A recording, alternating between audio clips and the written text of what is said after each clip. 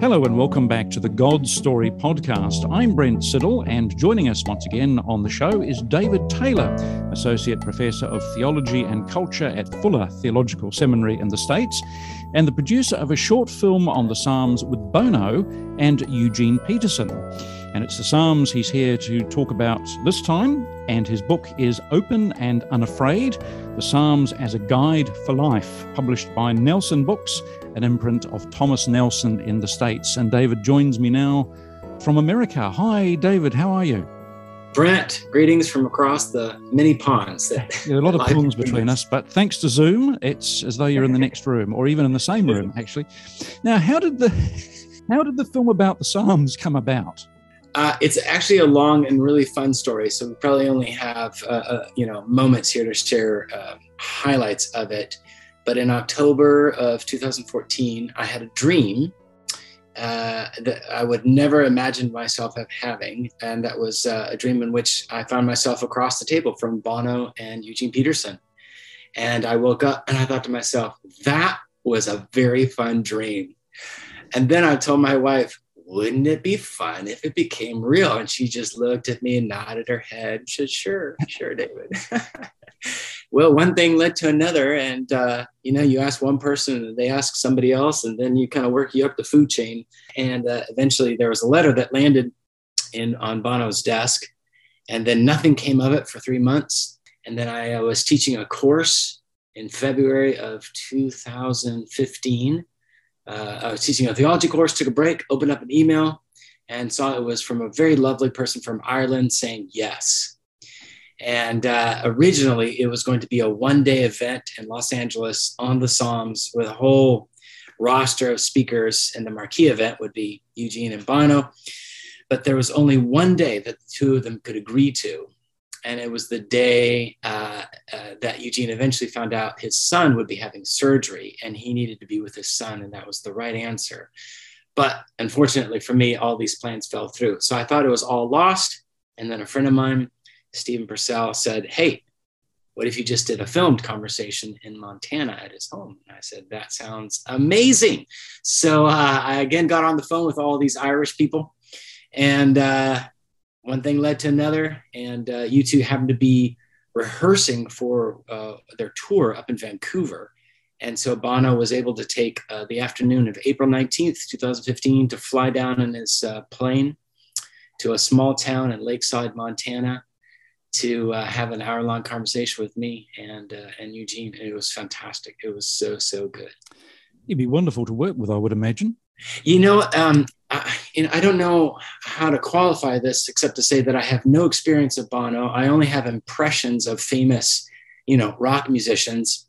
And he breaks every stereotype that one might have. He was so kind, so present, so hospitable. It was just myself, my wife, Eugene and Jan Peterson, and then a 5-person film crew and 2 of his assistants. And he came in, he greeted everybody, asked everybody by name, for their name. And then when he left 3 hours later, he said farewell to everyone and remembered every single person's name. He came with a gift for Eugene and Jan. He was very gentle and kind as can be. And what a gift. And what ended up happening is just a little bit of a maybe interesting backdrop, but also insight into his personality. We filmed on a Sunday. On a Tuesday, my wife and I flew back to Houston. And at the airport waiting for our luggage, I opened up my phone and saw an email from somebody that I didn't recognize. And it just happened to be him saying thanks, but he wanted to apologize because he felt like he'd not come fully prepared and wanted to make it up, and said, could you do that? And I said, well, I said many things, but eventually I said yes. And so we found him in New York City a few months later when they were on their tour through New York. And we met for another hour of conversation. And he was so well prepared. He had spent an hour that morning reading and praying the Psalms. He spent an hour with his chaplain processing the Psalms. And he came. He brought his A game, and he was so excited about the things that he had been reading and thinking about that morning. So what a gem of a human. Yes, I've always imagined him like that. Everything I've heard about him, a total pro. Now, he contributes the afterword to this book, doesn't he? And because he loves the Psalms, quite evidently, and he writes, the Psalms see right through us. see right into us. Now, how do the Psalms see right through us and right into us? Well, Athanasius and on down, John Calvin, Luther, Augustine, any major theologian in the church's history has written about the Psalms and discovered essentially the same thing. And to use John Calvin's language, is in reading the Psalms, you discover the anatomy of the human soul. And so everything that human beings have ever loved, longed for, have ever feared, have ever done that was heinous, done that was glorious and good, every aspect, or Tim Keller calls the Psalms the medicine chest of the heart, because here you have this treasure house of everything that ails the human heart.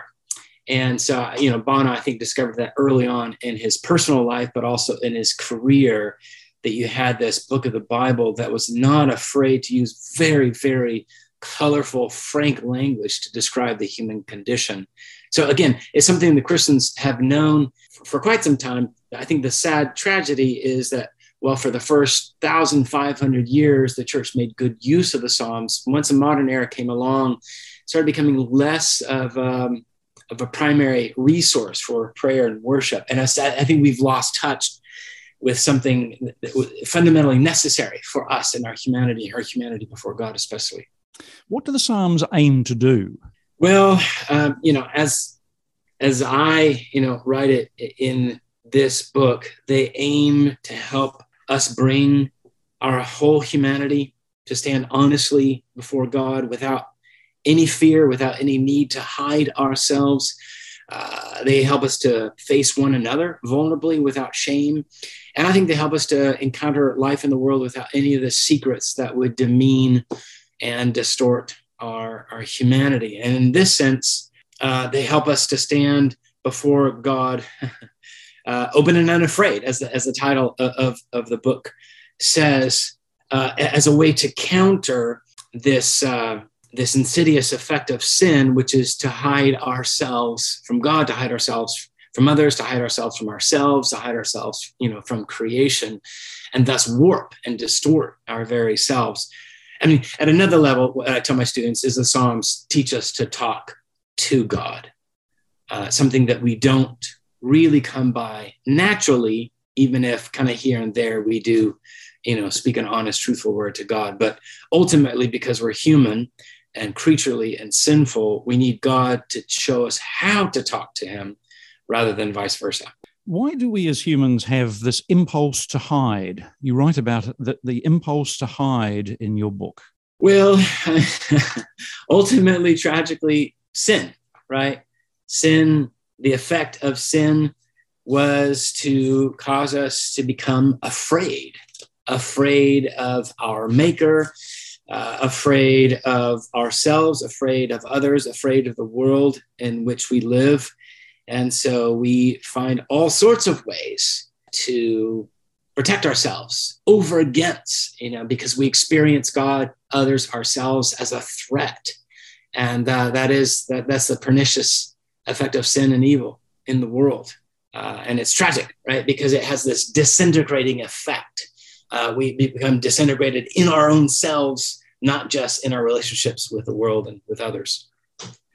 Yes, I've got to use the quote from Eugene Peterson too, which I loved in the book about, because the Psalms are poetry, and he writes about poetry being intestinal language, which I think is a fabulous way of describing poetry. In what ways are the Psalms intestinal language?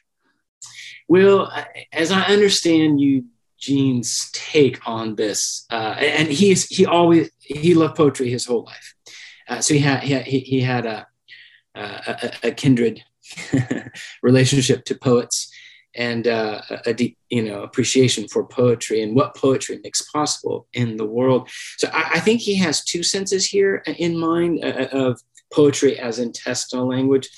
On the one hand, I think it's this sense of visceral, it's guttural, that the Psalms, as he describes it, is written by people who largely find themselves in conditions of trouble, desperate trouble. And so, when you find yourself in that kind of condition, and there's nothing else to do except cry out. Well, those cries come from the gut, right? From the abdominal place, that deep, deep place, and below the heart level even. And so kind of the visceral gut bodily aspect of it is, I think, what he has in mind, but also poetry in as much as it sort of taps into the musical quality of language, in as much as it's a very metaphor, image-rich kind of language. And so it's accessing the natural world, it's accessing the physical world to fund this figurative way of figuring out the world. I guess you could say it that way, maybe. Yes, I love it. Intestinal language comes from the gut. It's raw, yes. And that's right. Psalms. Yes.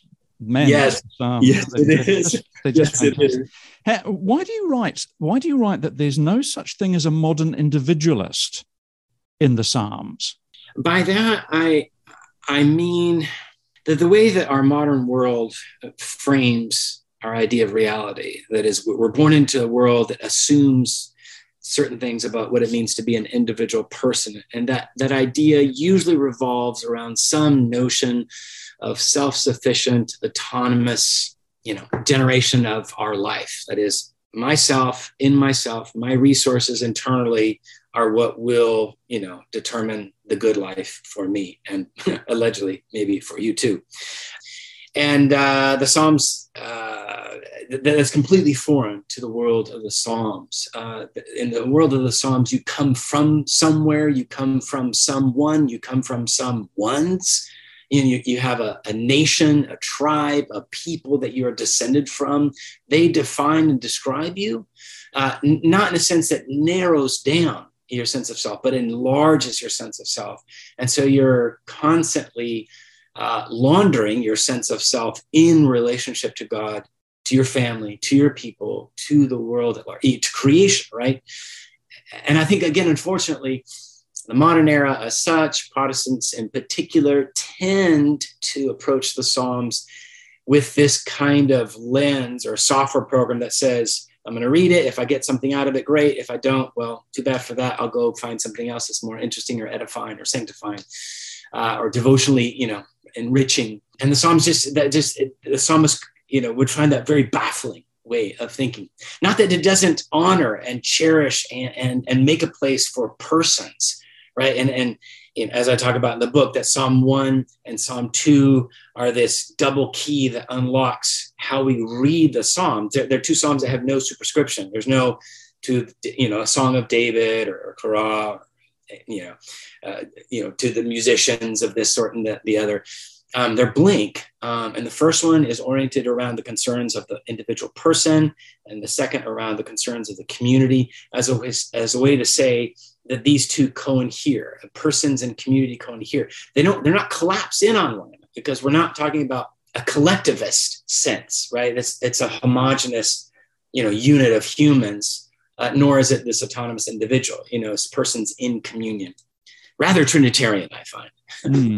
In what ways does a psalm like 139 encourage us to stand open and unafraid before God? Well, let's see. Let me read it, because I don't have it memorized. I wish I had more. Expected you to have memorized. I do try to memorize some of the Psalms. I think one of the things that's so fascinating about this Psalm, and perhaps often gets missed in personal and maybe communal readings of it, is it opens with this language, which is very famous, right? "O Lord, you have searched me and you know me. You know when I sit down, rise up." It's very. It's a terrifying kind of condition that the psalmist finds, because there's no hiding, right? And how many of us, if we truly allowed God to search us without any remainder, we find ourselves wholly comfortable with that kind of searching gaze? And then towards the end of the psalm, you have this little moment of imprecatory language, curse language, which in a lot of lectionary reading assignments, that is, if you were in an Episcopal or Lutheran or Methodist or Catholic church context or Anglican, and it was like Psalm 39, they would skip this part about the wicked and the bloodthirsty and those who speak maliciously against God. And do I not hate those who hate you? And I loathe those who rise up against you. I hate them with a purpose. And that's very unnerving, disturbing kind of language. But right after it, The psalmist says, search me, and O God, and know my heart. Test me and know my anxious thoughts. So it's not this generic sort of pablum, rosy tinted, search me, know me. Isn't that a lovely thing? In fact, it's framed. That language frames the Psalms. And you have the, know me in my womb. That's beautiful, right? But you also have sort of this reckoning with how vicious the human heart can be. And in fact, how we ourselves can be vicious in the sense of vice, right? The seven deadly sins find fertile ground in the human heart. And so Psalm 39 is powerful only if you read it from beginning to end. And you cannot skip that imprecatory territory, because if you do, then you actually don't understand what the Psalms are getting at and enabling us to stand, open and unafraid before God.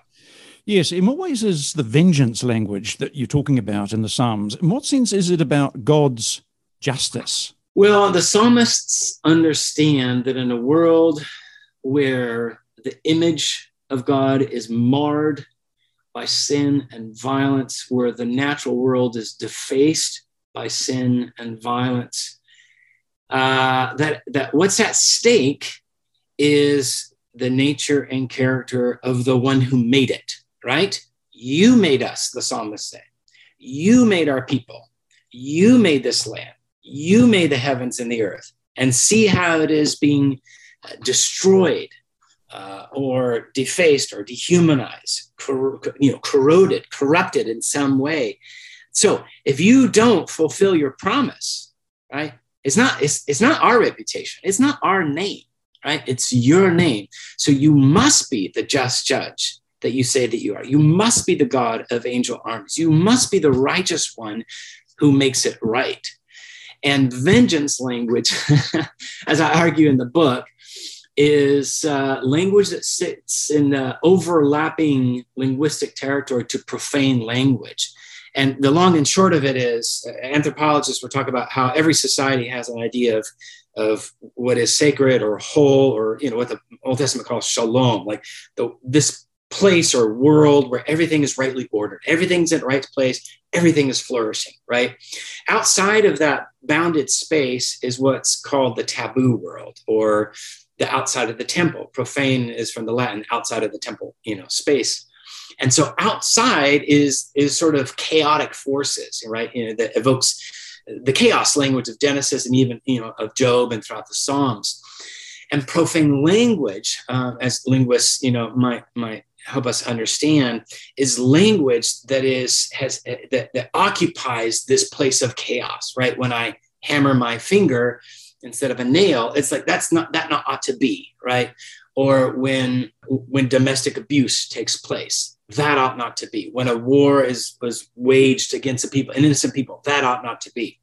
And so the imprecatory language is this, angry language on hyperdrive that is, profane, right? And that's why it's for so many Christians, it's felt to be so obscene, right? Because you're cursing, you're cussing. And again, Eugene Peterson has this wonderful phrase that this kind of language helps us to cuss without cussing, which is such a funny, but marvelous way of showing us how we need to say these things so that then we don't actually say them in a way that perpetuates violence in the world or enacts, our revenge fantasies, as Miroslav Volf once put it. So I think that's some of what's going on with vengeance and justice language. How do the Psalms point to the Lord Jesus? Wonderfully. Now, Martin Luther and John Calvin had a little bit of a debate amongst themselves. Martin Luther basically said the Psalms entirely are only speaking Jesus. And John Calvin came along and said, well, hold on a second. It's not just Jesus, right? Jesus does fulfill the Psalms, as Luke 24 tells us. But it also gives voice to David, or to these other communities of musicians, or to the entire people group. But yes, in the end, Calvin concedes, yes, it does ultimately lead us to Jesus. So you have that verse in Luke 24:44, which is a marvelous one. I don't know if, how many folks would have heard a sermon on this, or maybe heard it read or marked, but I venture to say that most people would hear this verse and stop at the first two sort of terms, not the third one, because it's just so rarely commented on or preached on. So Luke 24:44 says, everything written about me, Jesus is speaking, in the law of Moses, the prophets, and the Psalms must be fulfilled. Right? So of course we would say, yes, Jesus fulfills the Torah. Yes, that one we're good with. The prophets, absolutely. We got the prophets down. The Psalms, in what way whatsoever does Jesus fulfill the Psalms? Well, Hebrews 2 talks about Jesus as sort of this idea of him being the true prayer, the true worshiper, the true liturgist. Like he's the one that, as truly human, shows us truly how to be before God in prayer. So, by that token, Jesus is the one who is like the true psalmist.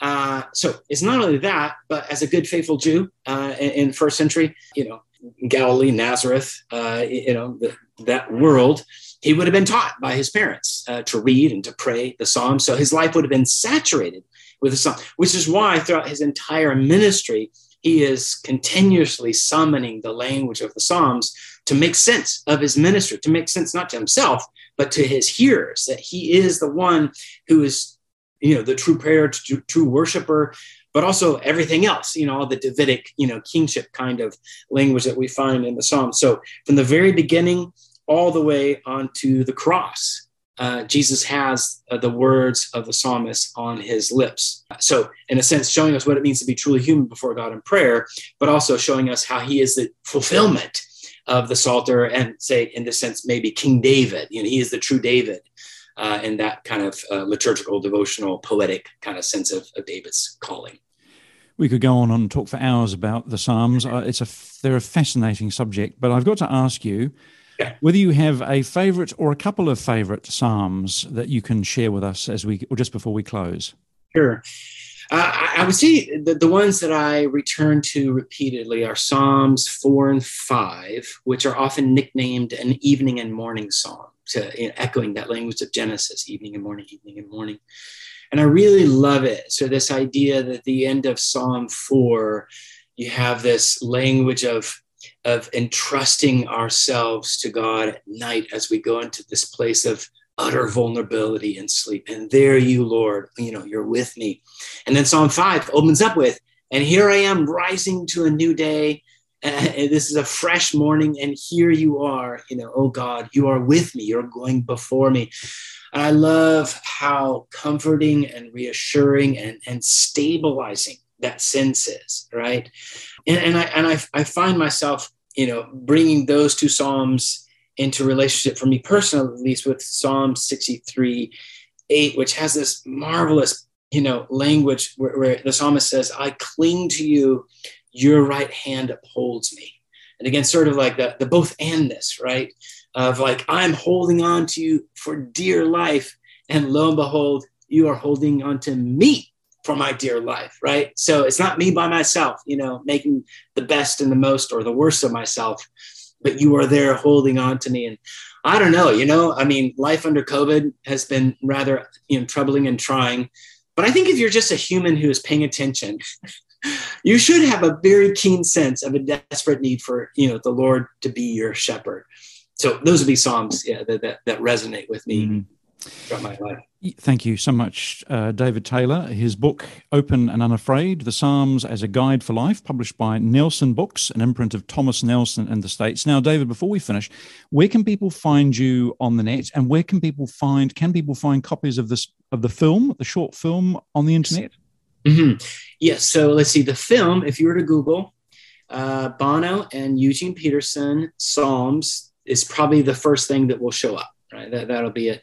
The book is on, you can buy it on any bookseller. Usually, the Amazons will have it on there throughout their global territories. And then myself, I'm on Twitter. It's W. David O. Taylor. So those names, they're all mushed together. And then on Instagram, I am. Let's see, what am I? Somebody else had that name, but I was a little bit astonished that there was another W. David O. Taylor on planet Earth. There you go. But it's David Taylor _theologian.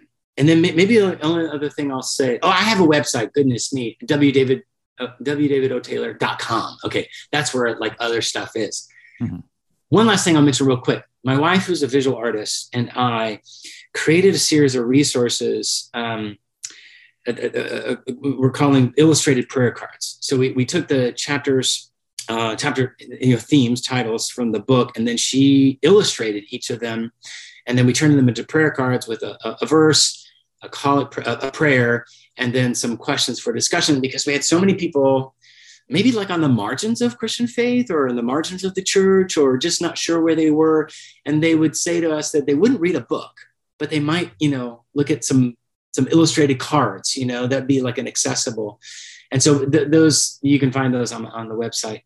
But they've been really, really fun to produce, but also a tremendous encouragement to hear how children, have interacted with the images, and help them process their own feelings about all things, not just God, but life, and as hard as it is for kids to be humans these days.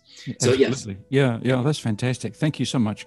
And thanks to our creative team at Liquid Edge, who sponsor this podcast and take care of things behind the scenes. David, thank you. Thank you so much.